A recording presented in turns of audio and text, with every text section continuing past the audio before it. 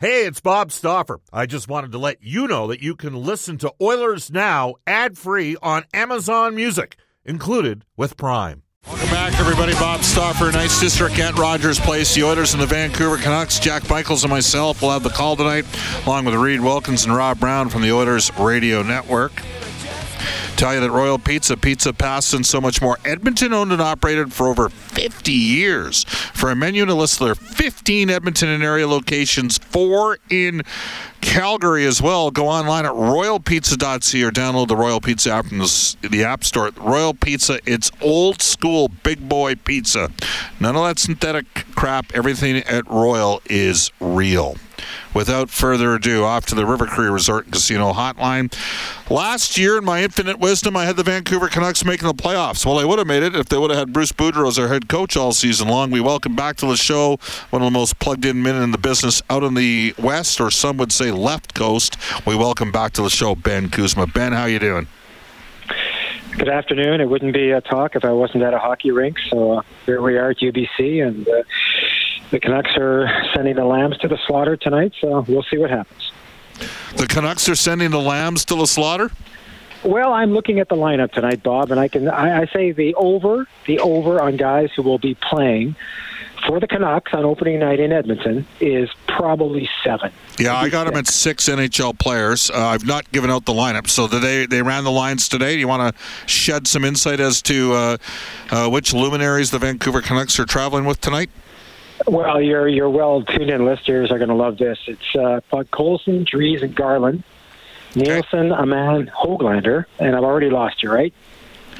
Yes. And we've got Dickinson, Lazar, Klimovich, DiGiuseppe, Stevens, and Lockwood, and there's not one D-man outside of Burrows who will probably be in the 8 blue liners who will be on this team. And we've got Delia, the former Hawk goalie, and the kid Silovs splitting the net tonight. So they're saving all the big boys for Wednesday in Abbotsford when the Oil and Canucks will go at it again. So by NHL rules, you have to have what's considered eight NHL vets going. That's 8 players that played 30 games in the previous season or have 100 games in their career. Podkolzin, obviously a first-round pick when we were in Vancouver in 2019, got into 79 games last year. Garland has played 241 games. So there's 2 vets there. You mentioned Hoglander, so that's a third vet. He's at 116 games. Jason Dickinson's at 283. Curtis Lazar, who, as you know, Ben, the Oilers had interest in as well, but he chose Vancouver on a 3-year deal. He's at 404 games. So there's 5 vets. DiGiuseppe's at 201. That gets us to 6. Burrows played 42 last year, so he counts as the 30-game mark.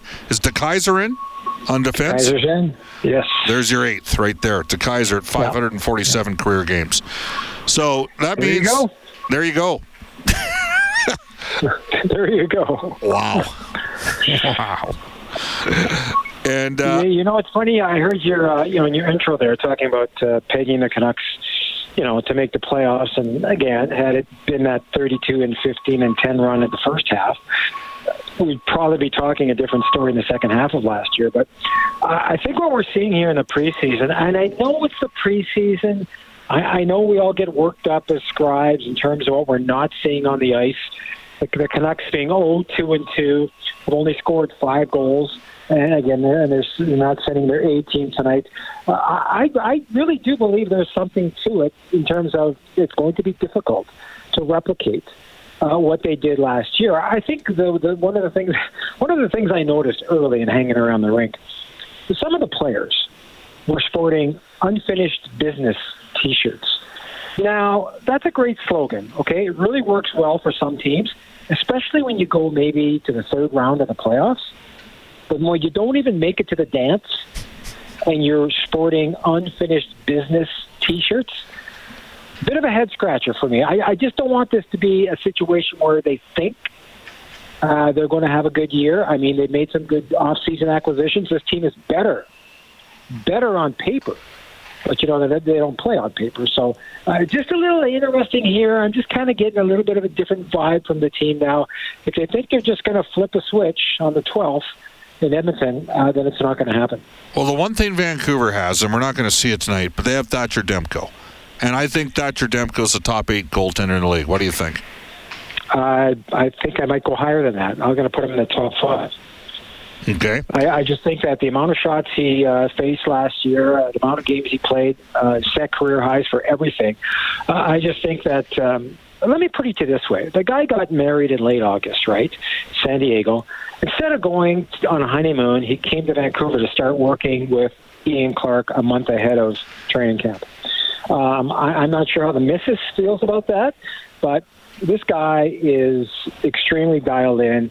And, Jim Rutherford, who played the position a long time ago, the Canucks president of Hockey Ops, said, one thing I knew when I came here, I got a franchise goalie. And there's no reason to believe that he won't be again this year. I just wonder about the workload. I mean, 63 was a lot last year.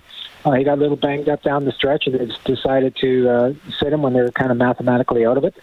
And I'd like to see him under 60 games, but try telling him that. He's not going to believe you. Well, and for the record, just regarding the misses, I mean, Thatcher Demko has 5 million reasons a year to come in and be focused to play. So I like the Canucks in goal. You mentioned we're only going to see Burrows tonight. I'm not even sure he's in their top 6 to start. Is Dermott not banged up on the back end? Dermott is banged up. It was one of the weirdest things we saw here at UBC. One of their first practices where he got hit in a weird way. I caught it out of the corner of my eye. He had to be helped off the ice and to the medical room. They had a stretcher here. They had, some paramedical people here in the building, but he was able to leave on his own accord. And as of this morning, we're told that he's still not, whatever he has, it's undisclosed, he's not ready to come back and practice yet. Brock Besser, who had the hand injury, was skating with the injured guys here about 20 minutes ago. Not shooting, just skating.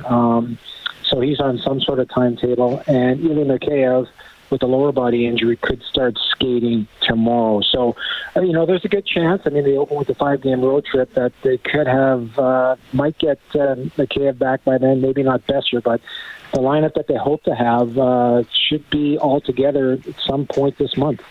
Ilya Mikheyev, by the way, signing a 4-year deal, $4.75 million. We're pleased to be joined by Ben Kuzma from Post Media in Vancouver. All right, so Bruce Boudreau comes in. To me, he gets teams in the playoffs. I think he's a player's coach, that his teams, they play loose and he doesn't beat them down to play defensively. They get the JT Miller extension done. What is going on with Bo Horvat? Because to me, he's a pretty important player for that organization. Well, 6 and 7 are far apart. Whatever you think the comparables are for Bo Horvat, I'm of the mind here that there's a considerable gap here in the way that the club perhaps values Bo Horvat. It shouldn't. I mean, A, he's your captain. B, he's a beast in the circle. He plays hard. He sets a great example. Last year in the second half when he played on the PK with Pettersson, they were unbelievable. They had odd man breaks left, right, and center. So I think, what I think? I think a lot of this, and this is just a personal thing, probably a lot of it has to do with Kuzmenko. As we know, he's on the 1-year deal here. And it could be one of those things, Bob, where I thought this might play out with JT Miller, too. See how it goes here. I mean, Kuzmenko had a 2-goal game, 3-point game here in Vancouver the other night and looked very good. Again, it's the preseason. If he's the real deal, then you've got to extend him beyond the 1 year. If he's whatever, or in between somewhere, maybe you take a harder look at what you want to do with Horvat. I just think it's going to be interesting when they start playing for keeps. Are they even going to talk? Is Bo's camp going to shut it down and say, listen, I'm here to play hockey. We're not going to negotiate, and that's where it could get dicey. You think they'd like to get this thing done before the puck drops for keeps. But right now, I mean, they're probably, I don't know. They could, depending who you talk to, they could be $1.5 to $2 million apart. It's a long way from, 6 to 7.5. Let's put it that way. We're joined by Ben Kuzma. Ben, you mentioned Andrei Kuzmenko, represented by Dan Milstein, the same man that had Evander Kane. The Oilers getting a 4-year extension done, $5.125 million on Kane. Could Kuzmenko end up on the first unit power play in Vancouver? They've got him net front, and that's where I found it pretty interesting because I think they like him because his release is so good. I mean, he sees the ice extremely well. We thought he was going to have this big transition problem to the North American ice surface, and he just seems to hound pucks so quick. I mean, his release is legit. The players can't stop talking about his release and the accuracy of it. But can he do that in tight quarters as a net front presence? I mean, PP1 here in Vancouver has potential to be really, really good. And if he can function in that capacity, he certainly did that here last week in the preseason game, where he was on pucks in a hurry, and they're in the net. So that's where they're going to start him. They like Horvat in the bumper position. Miller's pretty good at feeding him there. But they think that Kuzmenko was pretty good at establishing his ground, keeping his ground, finding pucks, and getting him away in a hurry. So with Horvat, it's also potentially where Kuzmenko's located on the power play. That's interesting to me. Ben, I want to switch to the defense here for a second. So Dermott, do you expect him to be ready for the start of the season? I have no idea. Okay. I absolutely have no idea. I've been talking. Nobody seems to know what the ailment is. It's a lot of secrecy. I mean, it depends what they do with Quinn Hughes here, right? I mean, they've been playing Quinn Hughes on the right side with Oliver Ekman-Larsson because they're trying to figure out that they got to have a pairing out there that can produce more offense, and they started with that. Although last game Hughes was back on the left side, it's what their pairings are going to be. I mean, is Dermott going to be your left side guy on the second pairing with Tyler Myers? Jack Rathbone, can he finally make the jump from the A to maybe pair with Luke Shen? I mean, that's kind of the early line on your top six. And you've got Burrows, you got Tucker Pullman, who had all the migraine issues last year and missed 40 games, who's coming back and then trying to get everything ramped up so it doesn't occur yet. He's still playing at pace, and trust me, in the preseason, that's a challenge for everybody. So we'll see how that plays itself out. They'll definitely carry 8 defensemen like most teams do, one extra forward. So the pecking order is early, but I don't think any of the pairings are set. I think the guys that have played most together have been OEL and Hughes on the right side, and Rathbone and Shen. And other than that, it's been a bit of a mishmash. Is there an outside possibility that Ethan Bear could end up in Vancouver?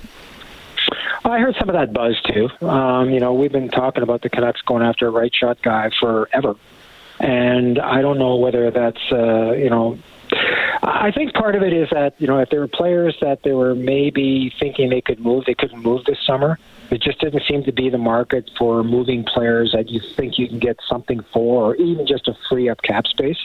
Couldn't do it. Tanner Pearson, for instance, was playing on the first line last game, and quite frankly, at this point in his career, he's probably a third-line player. I mean, Jason Dickinson's coming off a horrible year, yet he's still got term, and you can't move him. He's been playing with Lazar, and they've been pretty good on the PK together, so it's a real opportunity for him here to maybe rejuvenate himself a little bit. And I can understand, the interest in Edmonton and Lazar. He's been good in the preseason. You just notice him. I mean, he's a super smart PK guy, plays with a bit of an edge, and his tempo's been great. And he's like a plug-and-play guy. And I can see why other teams were chasing him. So Lazar's got off to a good start. And, the third guy that might be on that fourth line is Dakota Joshua, who played 30 games in St. Louis last year. And if you can play for Craig Berube, you might be able to play in the NHL. He's been a little slow to get going here, but he brings that bruiser. You got to have one in your lineup. And Dakota Joshua might be your fourth line left winger. Have they played Dickinson or Lazar at center on that line? Well, that's a great question because they're playing Lazar tonight in the middle. Yeah.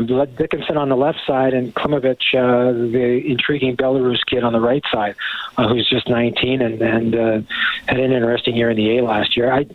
It depends on how that shakes itself out. I mean, I don't think that fourth line is written in stone. I mean, Phil Giuseppe had a great camp last year, started the year on the roster, got hurt, broke a leg, got COVID. So he had all those things going for him. So it's interesting to me because you see a lot of fourth lines now that they have some kind of a offensive aspect to it. I mean, they don't quite know what to do with Höglander right now, who's coming off a bad year. Do you put a speedster like that who can play with a bit of an edge on your fourth line? All kinds of different machinations here for the bottom six. Awesome stuff. Ben, are you going to be in Abbotsford on Wednesday night? Right down Fraser Valley. Look forward to seeing you. We'll see you there. Thanks for your time, my man. Get there early. Buy me dinner. We're actually flying in day of the game, so that ain't happening. Plus, I don't make your type of money. You'll be buying me dinner. Well, you're wrong. They're usually right on stuff, but you're wrong there. But all right, there you go. That is Ben Kuzma from Post Media out of Vancouver, who's a friend of the show. Love having him on.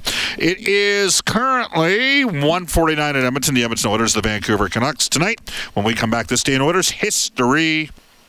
Oilers Now roadie into New York City is sold out with New West Travel, but we've got a new one to offer. Does New West Travel this January? A 3-day road trip to Las Vegas to see the Oilers play the Golden Knights. You can reach out to newwesttravel.com for more information. Going back on this day in Oilers history to 1977, here's Brendan Escott. The Oilers score their first win against an NHL opponent, beating the St. Louis Blues 4-3. It was an exhibition game played while the Oilers were actually still in the WHA. Wow. That's, what's that, 45 years ago now?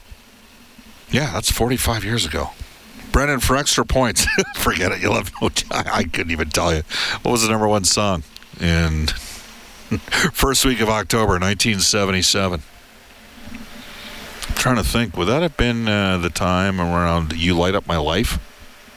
With Debbie Boone? I don't know. That might have been it. I'm trying to think of songs that were popular in 1977. Brendan's going to look that up for me right here, right now. We're going to tell you, here we go. I'm going to give you the lineups for the two teams. It's going to be Connor McDavid with Evander Kane and Connor Yamamoto. Big opportunity tonight. Dylan Holloway alongside Leon Draisaitl and Zach Hyman. Ryan Nugent-Hopkins with Ryan McLeod and Warren Fogle. Devin Shore with Tyler Benson and Jake Virtanen, who will play his fifth preseason game in on a PTO. Darnell Nurse with Cody Ceci, Brett Kulak with Evan Bouchard, Dmitry Samorukov on a one-way deal with Tyson Barrie, Jack Campbell expected to go the distance. Sheldon Dries at center with Vasily Podkolzin and Connor Garland. Nils Aman along with Tristan Nielsen out of Calgary and Vancouver in the dub, and Nils Holglander, the aforementioned Curtis Lazar with Jason Dickinson and Danila Klimovich. John Stevens with Philip DiGiuseppe and Will Lockwood, Christian Wolanin and Kyle Burrows, Danny DeKeyser, former Detroit Red Wing, Noel Juleson, and then it'll be Guillaume Brisebois with Brady Keeper. Colin Delia starts in goal. He went 1-4-1 at 3.85 goals against average, .899 save percentage last year in Chicago. Did I buy enough time to look up who had the number one song in the state in 1977, Brendan? You actually guessed You Light Up My Life by Debbie Boone, didn't you? I did. Yeah. Was that who it was? Now, okay, let's preface this by saying that started October 15th. The actual song that was for the first week was the Star Wars theme, and it looks like the disco remake of the Star Wars theme, no less. Oh, wow. If Hudson, I mean, he's at school right now, but if he knew that, he would be stoked. I remember, and maybe some others would, they did a Guy Lafleur montage during the 1978 playoffs and played You Light Up My Life by Debbie Boone to it on Hockey Night in Canada. Like I said, you come to this show for useless and superfluous information. Up next, a global news weather traffic update with Christina Drapeau, followed by Rob Breckenridge from 2 to 3, then the 6:30 CHED Afternoons, Jaylen Nye 3 to 6. Reed Wilkins will get the puck started. I'll join him along with Rob Brown, Jack Michaels, Cam Moon, the Oilers Radio Network. The Oilers and the Canucks will be in Studio 99 tonight for the Face-Off show at 5:30. Jack with the call tonight at 7 p.m. I'll rejoin you at that time.